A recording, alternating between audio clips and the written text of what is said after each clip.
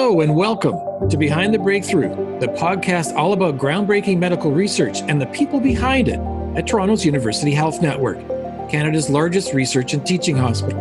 I'm your host, Christian Cote, and joining us on the podcast today, Dr. Sonia McParland, award-winning scientist at UHN's Toronto General Hospital Research Institute, whose pioneering work to map the liver was a world first and is now triggering a paradigm shift in liver research and therapy.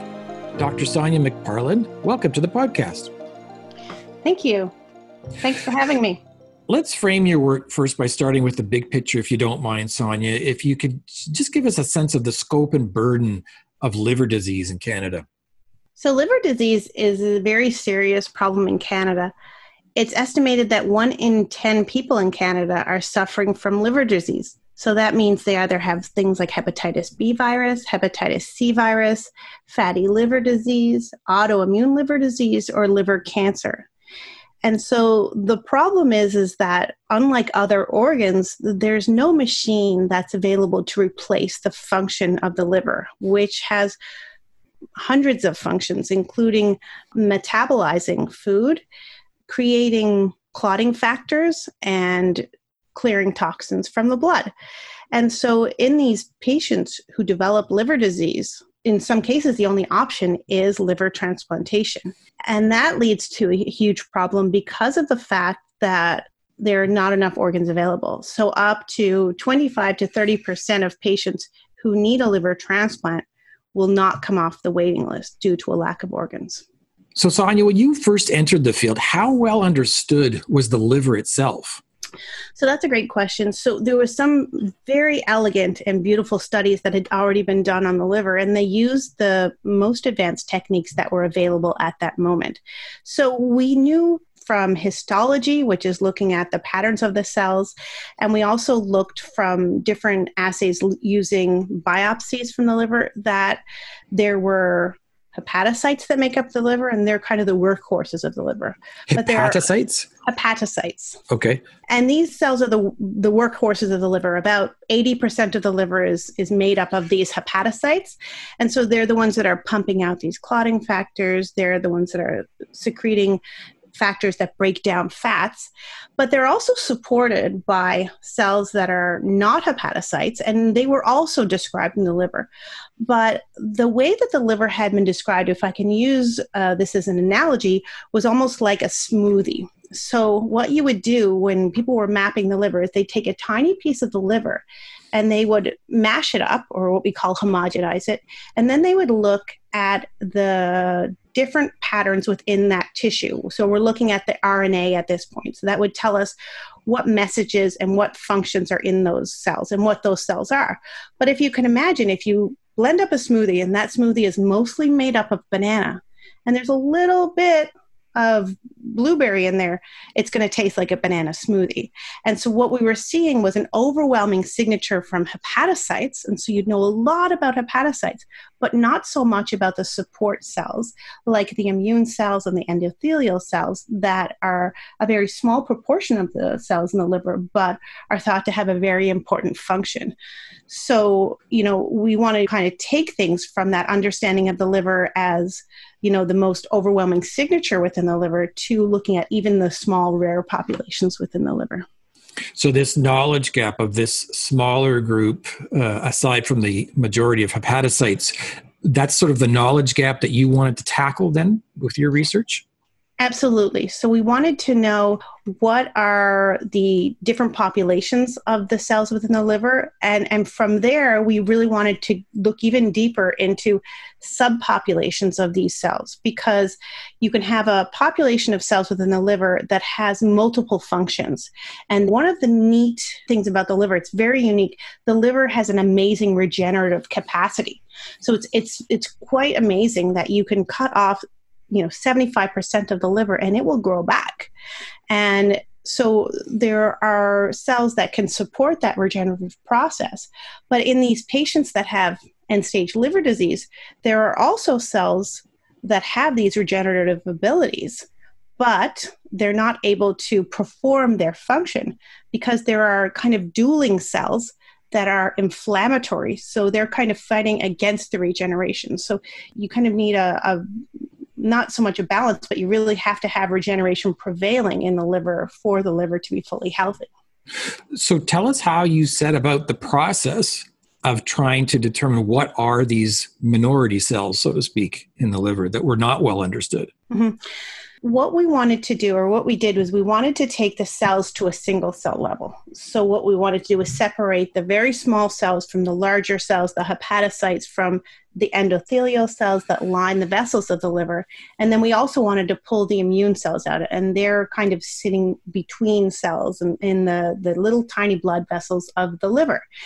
And so we knew if you used a biopsy and crushed up the tissue, you wouldn't be able to see these cells very distinctly. So what we wanted to do was we wanted to introduce very gentle reagents that could go into the tissue's own vasculature and then would just kind of gently tease these cells apart. And so what that allows you to do is tease them apart to the point that they're released, but they're still healthy and viable. And so then what we could do is use something called single cell RNA sequencing, which instead of taking the RNA profile, so the genes that are expressed in the whole tissue, we looked at the genes that are expressed in the individual cells. And what knowing that gene signature does is it tells us what the cell is and what some of its functions are. Like, explain to us how you were pulling this process off in terms of what were you performing your tests on or your research on? Yeah, so that is the most exciting part of this whole project. So, as a team, we kind of sat down and said, where is this gap? So we knew actually a lot about mouse liver. We knew things about rat liver, but we didn't know very much about human liver. And this is because it's very difficult to obtain human tissue that is able to be perfused with those enzymes that I was talking about. So these are the reagents that help disrupt the junctions between the cells, but in a very gentle way.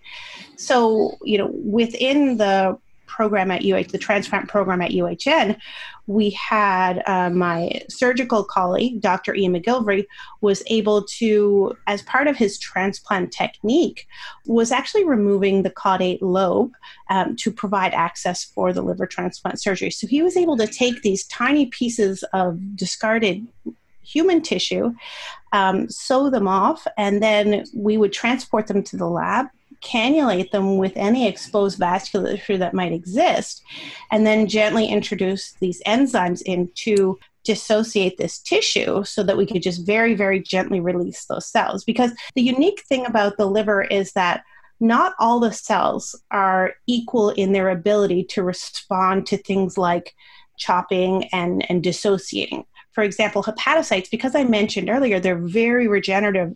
They can be replaced very quickly. So they're fine with if there's a situation of stress with those cells dying because they know they're going to be replaced. So they're very sensitive to any kind of stress because as a cell, they're very quickly replaced. So what we had to kind of work towards is making sure we didn't disrupt the hepatocytes while dissociating them enough to release them. Because what we really want to have is a complete map, because using this technology, we can look at the way the cells interact with each other, not the individual populations, because again, we're always looking towards how we can use this as a benchmark for disease. So eventually what we want to do is be able to compare our healthy map to our disease map to find those strange populations that pop up in disease, or populations that are not present in disease that could be mediating, this balance in the liver, or cells that should be communicating to each other that just stop communicating to each other during disease. Quick sidebar here on process, because this may be instructive to others. There must have been some ethical issues you were dealing with in terms of taking a portion of a removed liver due to transplant to be able to test on and research. Like, how did you even come up with that idea in the first place? Well, this is discarded tissue, and this was discarded tissue during the transplant procedure. And so, for years and years and years, that tissue was just being binned. So the idea was, well, can we take this tissue and can we look at this tissue and use it to understand really what a healthy liver looks like? Right. I'm wondering, was there ethical issues or REB standards that had to be achieved or permissions gotten for that? Certainly. So for any human research, there has to be ethical approvals and REBs. So take us back to the first testing that you started to do of this human tissue of the liver. What was the process? Right. So the process was quite interesting because we would take the tissue to a single cell level, and then we would have to determine whether our soup of cells was the right soup. Because if you dissociate the tissue too much and too harshly, you'll actually kill off all the hepatocytes. If you do it too gently, then you won't release cells from the tissue that needs to be included in the map, and that would make an important part of that map. And so when we first started dissociating the tissue, we actually would dissociate it to the point that the hepatocytes would die. So we would have this liver that we knew when we went into the assay that this was a beautiful liver, and it would come out looking like an immune organ. It was just all the rare cells. We wouldn't see a lot of the hepatocytes. And so then we knew we had to tweak those techniques to bring it down to a more gentle dissociation. The other thing And just when you say dissociation, you mean essentially teasing out these exactly. less known cells Yep. apart from the hepatocyte cells. Exactly. And the thing about single cell technologies and single cell transcriptomics is it's not very forgiving. If a cell is damaged, it will have a very clear damage signature, and the genes that you can detect are very low. So, at the beginning, we would see a lot of dead cells. And the interesting thing that we saw was that, the typical techniques to remove those dead cells would actually totally change our map. So every time we would manipulate the cells at all, we would lose some of those cells. And then all of a sudden the map would seem skewed the wrong way. Because we always would have a slice of tissue that we can look at under the microscope to make sure, is this all lining up? So once you teased out the hepatocytes, what did you discover? So what we discovered was that the liver, as expected, was made up of 80% hepatocytes, but then we found that there was 20 cell populations in total within the liver. And what we saw we were able to take 5 healthy human livers and look at 8,444 cells within the liver. And we found populations, along with the hepatocytes, which was expected, we found populations of endothelial cells that line the little tiny blood vessels within the liver. We found different populations of immune cells, so cells like T and B cells within the liver. We found small cells that make up the bile duct called cholangiocytes. We also found populations of macrophages. So macrophages, if I can describe them as the eaters of the liver. So these are cells that have all kinds of receptors to scavenge things. So if you eat a fatty meal, if there's some bacteria coming from your gut, they're the ones that are clearing all these bugs in the liver, and they're actually able to clear them quite well themselves. But the interesting thing that we found was that the macrophages, it was previously thought that there was a type of macrophage in the liver called a Kupffer cell, and that was how you described liver macrophages. And what we found was that in the healthy liver, there are actually 2 different types of macrophages. There's the macrophages that are your typical kind of Kupffer cells, which have properties that are very regenerative. And then there's another population that are more inflammatory within the liver. So we kind of opened up an understanding of that there are more than one population of these eaters within the liver. So of all these components of the non-hepatocyte portion of the liver, what emerged for you in terms of what was the story there? Was there things that you learned that you didn't know? Certainly. So the story really started to coalesce around the macrophages. And we were very excited about macrophages because within different models of liver failure and liver disease, for example, there are models in which you can promote regeneration by cutting off half the liver. It's called a habitectomy model. In animals where you first take away all the macrophages, those livers don't grow back as quickly. So you can tell that really suggests that macrophages have clear regenerative properties. And so we were very interested in focusing on these as maybe in a healthy liver, we may have more of these than in a diseased liver. So we really wanted to look at the macrophages because of their clear role in liver disease. For example, if you have a liver tumor, or if you have a tumor period, and it's surrounded by macrophages that are very immunoregulatory, that's a really bad sign. because they'll quiet the T cells around those tumors and prevent them from responding to antigens. And we know within the liver there can be tumors. It's called hepatocellular carcinoma. And we know that in livers that have liver cancer, there are quite a lot of macrophages that have these immunoregulatory properties. So again, the end goal is to use these maps to really understand what's happening in disease and whether we can reprogram the liver, a diseased liver, to become more like a healthy liver. So we were very interested in the fact that these macrophages had these two different properties. There were these inflammatory and non-inflammatory macrophages just by their RNA signature, so the genes that we could pick up from those individual cells. So we wanted to take it a step further. We wanted to look using pathway analysis to see what pathways were most active in each of these populations. What we found was in the immunoregulatory macrophages, they did have pathways active in cytokine suppression, and in the inflammatory macrophages, they had pathways active in response to bacteria, in response to different types of microbes. So tell us, Sonia, how does your map now inform future research? Yeah, so the map is actually informing future research by really providing a rich benchmark for different groups to compare either their studies of liver disease or their efforts to generate different types of cells to repopulate a liver. For example, I'm part of a Medicine by Design team here at UHN, and what they're doing is they're developing different cells like hepatocytes, endothelial cells, and cholangiocytes from stem cells. And what they want to do is they want to take those stem cells and use those to repopulate a liver of someone with acute liver failure. But what you really need to know before you go from these cells into a patient or an animal model is how close can those cells get to something that you would find in a human liver. It's also part of a global initiative to really understand all human organs from at a single cell level. So this is part of a greater project called the Human Cell Atlas Initiative. And the mission of this initiative is to understand the building blocks of all the organs in the body across different countries, across different ages and ethnicities.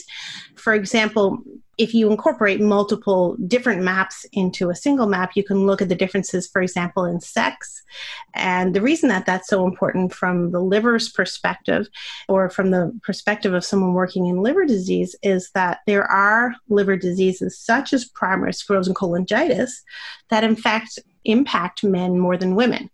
As well, there's primarily biliary cholangitis, and that impacts women more than men. So one of the things that, this map is helping to do is helping build a greater understanding of the liver so that, we can understand the differences between health and disease in young people, in older people, in women, and in men. It seems like a paradigm shift in terms of the study of the liver. How does this, though, then translate to, say, at the patient level in terms of, say, a treatment? That's a really good question. So one of the things that we're finding with single cell RNA sequencing is we can take a biopsy from someone's liver and we can look at individual cells that make up that biopsy. And so ideally, we always approach our research with a big question and then little questions. So the big question is, how can we understand the liver so that we can reprogram the liver so that people do not need a transplant? So some of the ways you could do that is if that patient's liver shows that a particular pathway is very, very active, you could repurpose a drug that's already existing to reprogram that liver and to change that pathway, or to get that patient over the hump of that, severe liver injury so that the regenerative processes start again. So understanding individual livers at an individual level could, conceivably lead to individualized treatment for liver disease. And is this simply a case where you say you take a biopsy and you discover it's a diseased liver, and that you could hold it over your map of a healthy liver and right away be able to pinpoint what is wrong with that unhealthy liver? In theory, yes. In practice, it requires very detailed bioinformatic work to, remove any batch issues and to correct for any differences that might just be due to processing. And this is something that is being really spearheaded by my research colleague, Dr. Gary Bader at University of Toronto. So they're understanding how different ways that you process the tissue, or, when you use different, for example, chemistries, how you can exactly impose those maps. So that's called, batch correction and integration. And there's all these amazing tools that have even popped up since we published that original paper that are allowing that exact thing to happen. And your paper came out in 2018, if I'm not mistaken? Yes. Congratulations. Who do you call in a moment like that when you've got a world first mapping of the liver?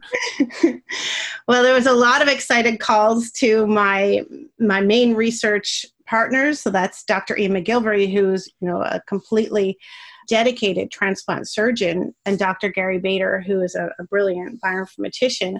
But, it's such a big question in liver disease that it was actually interesting. You get emails after the paper kind of saying, thank you for answering this question, or thank you for taking the time to do this, because this question has been bugging me for so long. And so, you call those people, the people that, that have been really bugged by the fact that for all this time, we just didn't know the cells that make up a liver. Certainly, our understanding of the cells that make up the liver will grow as we incorporate more patients into the map, and we can expand to, look at pediatric liver, we look at male versus female liver, but really it's a very great starting point. Yeah, so it was very exciting. I certainly called up my PhD mentor, because we would sit in meetings and, we would use the blood as a surrogate for what was happening in the liver. And so anytime you presented a conference, the last question would always be what's happening in the liver. And the question from the PhD defense committee was always what's happening in the liver. So, it's a question that's been bugging a lot of people in liver for a long time. Well, congratulations.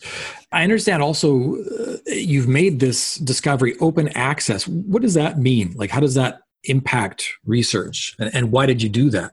We believe very strongly in publishing things open access so that people have access to all the materials, have access to all the code and all the methods, no matter where they are, and without them even having to contact us. Often they'll fire us off an email, but we really want to share this as widely as possible so that if researchers don't have the ability to access healthy tissue because they're not in a city where there's a transplant center, but they're in a city where they're biopsying patients for a very rare liver disease that's very geographically centered, they can use this as their guide. And so it's very important for us to understand science is only going to push forward the field if it's being shared and it's being used.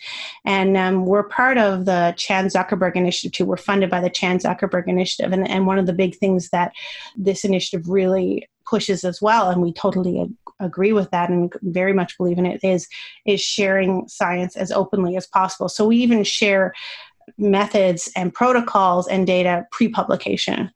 I'm curious, how do you know you have captured or isolated every single cell in the liver? How did you know, you could stop counting? So we don't. The very simple answer is we don't.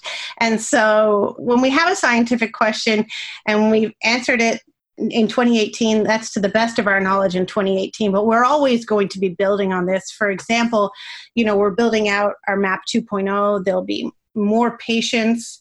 They'll be stratified by age and sex. We'll use more techniques to look at these different tissues to really pull out other subpopulations. But one thing we thought about as a team is at what point should we share this data? And when we found that all 5 livers were clustering on top of each other, and there was some very clear scientific messages from that, we said, you know what, we'll share this now, and then we'll just keep building. And at some point, the data could be replaced by other data, or, we could even add additional populations, but we're fine with that because we've moved the field forward. I'm curious, what makes the liver so difficult to understand that we didn't have this information? The liver is a very difficult organ to look at. First of all, because when you take tissue out of a liver, as opposed to taking tissue out of a spleen or taking cells out of the blood, the tissue in the liver is very sensitive to any kind of stress. It's because of the fact that the liver regenerates and has this huge regenerative capacity. And so because it has this great regenerative capacity, if there is a liver injury, those cells know actually we can die. We know we're going to be replaced. So they're very sensitive to any stress cues from within the tissue. So normally if you took an organ to a single cell level, you would mince that tissue. But what you really have to do with a liver is you have to introduce enzymes and very gently tease that liver apart. The other thing is it's very difficult to obtain healthy liver tissue. You have to be part of a transplant center. You have to have a fully engaged transplant team. And by saying engaged, it's not just kind of lip service engaged. These transplant surgeons would have to actually add time to their transplant in order to get that tissue to you. And they would have to really be thinking hard about that, because if the communication is not there and that tissue sits on a backbench for 8 hours, that tissue also is very sensitive to dying, without any manipulation. So there needs to be kind of a perfect storm of having this technology, having a way to take the tissue apart, and having this amazing team that's really so fully engaged in research that at 11 o'clock at night, when that liver is coming in, they'll fire off a text and get the whole thing moving while they're already planning their 12-hour surgery. So it's a very unique team and a very unique ability that you don't really find in a lot of places. So Sonia, in preparation for speaking with you, I came across a question you asked in response to a question about the purpose of your research. You said, quote, "How can we get the liver back to a normal state?" Unquote. How close are you to answering that question? Yeah, that's a great question. And it is a question that really guides my research. And it's part of that big question that we ask. So the simple answer is it's a good step in that direction. So in order for us to understand how we could reprogram, we need to know the gold standard. Where do we want to end up? And so, it's one of those steps in that 10-year process to understand, here's our gold standard. Here's our expanded gold standard. Here's what we're seeing in disease. And then using some of these brilliant drug discovery pathways or techniques that, for example, Gary Bader has developed, we can then find out which pathways we can use and how we can repurpose drugs to then reprogram that liver. But all this information is building towards understanding how these diseases look different than healthy, and how can we either remove a population that seems to be mediating disease, or how can we shift that population to become more regenerative? You're listening to Behind the Breakthrough, the podcast all about groundbreaking medical research and the people behind it at Toronto's University Health Network, Canada's largest research and teaching hospital.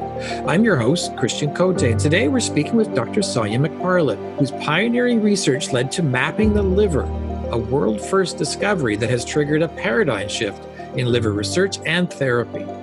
Dr. McParland's work is supported in part by the Toronto General and Western Hospital Foundation. So Sonia, you're born and raised in St. John's, Newfoundland. Your dad was a chef, your mom a social worker, and I understand they nurtured your interest in science and medicine from an early age. Like, take us back to, I understand it's age 6 and a coloring book of encyclopedias. Yes, so my brothers and sister and I, we had this encyclopedia set, and they were color pictures. We couldn't even read them at that point. So our parents would read them to us, and it was about values, but it was featuring all these different scientists. And the one that really struck me was Marie Curie, and it was the value of learning. And so it just really struck me that in her discovery of radioactivity, she lived a life of curiosity and constant learning. And it seemed like that kind of a life would be very exciting and very fulfilling. But you're in elementary school. Like, you can remember connecting to that feeling of curiosity when you were, age 6? Absolutely. I broke a lot of toys by taking them apart and trying to do things with them. So let's jump forward. Your recruitment to UHN, what attracted you to come here? I was attracted to the scientific climate at UHN. It is so unique, and the way that the UHN and the transplant program values basic science and clinical collaborations was absolutely amazing. The energy, the amount of interest in really great and functional collaborations was amazing to me. You can't really quantify the excitement that exists when there are people that are just able to sit down and talk about science for hours. And this was something that really drew me to the UHN. Also, it's a fantastic transplant program with unparalleled access to tissue. And really, within the Institute themselves, they have a fantastic genomics core where, if there is something that's going to come through the pipeline, it's going to be first adopted at the Princess Margaret Genomics Center. So it was just such an exciting possibility to work alongside these just extremely dedicated and brilliant scientists and clinicians. You are a pure researcher, correct? You work in a lab all day. What keeps patients top of mind for you? Within the setup of UHN, actually, the hospital and the research institute are very intertwined. So you will literally be sitting down in the Starbucks at Toronto General, and you'll be having a research discussion with your collaborators, with your students, and patients will come up and thank the surgeon for, how well they feel. And, they're beaming. They speak specifically about how their quality of life has improved. I guess on the other side, you can see the patients when they're not having a great day and they're coming to ask for advice for their loved one or for themselves. And then every day you kind of see what your goal is and how important it is to be doing this research. And yet the rigor of science demands time. How do you reconcile this urgency to come up with cures and better treatments for patients with the time it takes for science?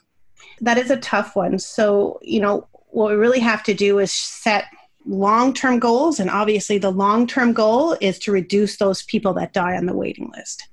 But then understanding scientifically, you have to make these steps and, make these discoveries that are going to lead you to that appropriate goal. So you have to set short-term goals and long-term goals and understand that you can keep your eye on the prize, understanding that everybody would like to have the ability to, reach those goals much faster. I'm curious though, do you ever feel pressure? I feel a lot of pressure, but it's really good pressure. I feel it, as I mentioned, from seeing the patients, from seeing their families, from seeing right in front of me how severe liver disease can be, and also from knowing the fact that there are a lot of patients that will not come off the transplant waiting list. That's a good pressure. I also feel pressure being part of such a dynamic team where everyone is just really thoughtfully engaged in research and looking at that goal from different perspectives. So you feel like you need to really pull your weight. And then the third type of pressure, of course, is that I have all these brilliant and wonderful students that are trusting me with their graduate program, and that I need to make sure that I'm really there for those students and really guiding them in the same way that I've been guided. So lots of pressure, but good pressure. What makes you think you can improve things? I am an absolute optimist. And the other thing is, I just think that, when you're surrounded by such brilliant people who really are constantly immersed in the literature and really understand the scope of disease, and that they're all sitting in the same room. And so everyone's discussing everything very openly, and, no one's kind of protecting their research niche. That is probably the best possibility or the best environment in which you're going to find something innovative, or you're going to find something unique, or you're going to really make the best use of your time, your skills, your energy. So I think that's extremely exciting and positive. And I think if there is a way to improve things for patients with liver disease, it's by just assembling the absolute best team. And I think that that's what we've done. We find it instructive to ask all our scientists how they deal with failure. What's your roadmap when you encounter dead ends or challenges in your research? So I encounter dead ends all the time. I think the most important thing is to, and I tell this to my lab as well, is to understand all the rationale for taking each step along the way. and then being able to trace your steps back to where you kind of diverted from your scientific question or where you kind of had to refine things. So, I think in science you have to take risks. If you have a good rationale, you do have to take risks and understand that experiments can fail. As long as it's a well thought out and well rationalized experiment or decision, then I think that failure is just part of the process. I think it's important to share failures. I think it's important to be very clear about the fact that nobody succeeds without failures. But I think it's part of the process. I know you credit great mentorship as part of the foundation for your success. How do you now approach being a mentor yourself? Yeah, so I take that very seriously. Like you said, I do credit mentorship for really getting me to where I am. And I think that part of my responsibility, having received such great mentorship, is I need to pay it forward. And so the way I like to mentor my students is by understanding as much as possible about their goals, about where they've come from, where they want to go, and how I can stay out of their way and push them along.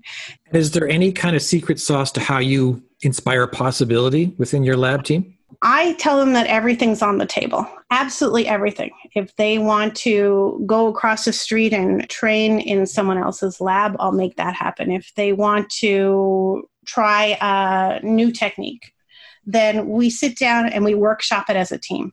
So, as openly as possible, we discuss what their roadmap is, why they want to ask that question. And then we also, as a team, take responsibility for if that experiment fails.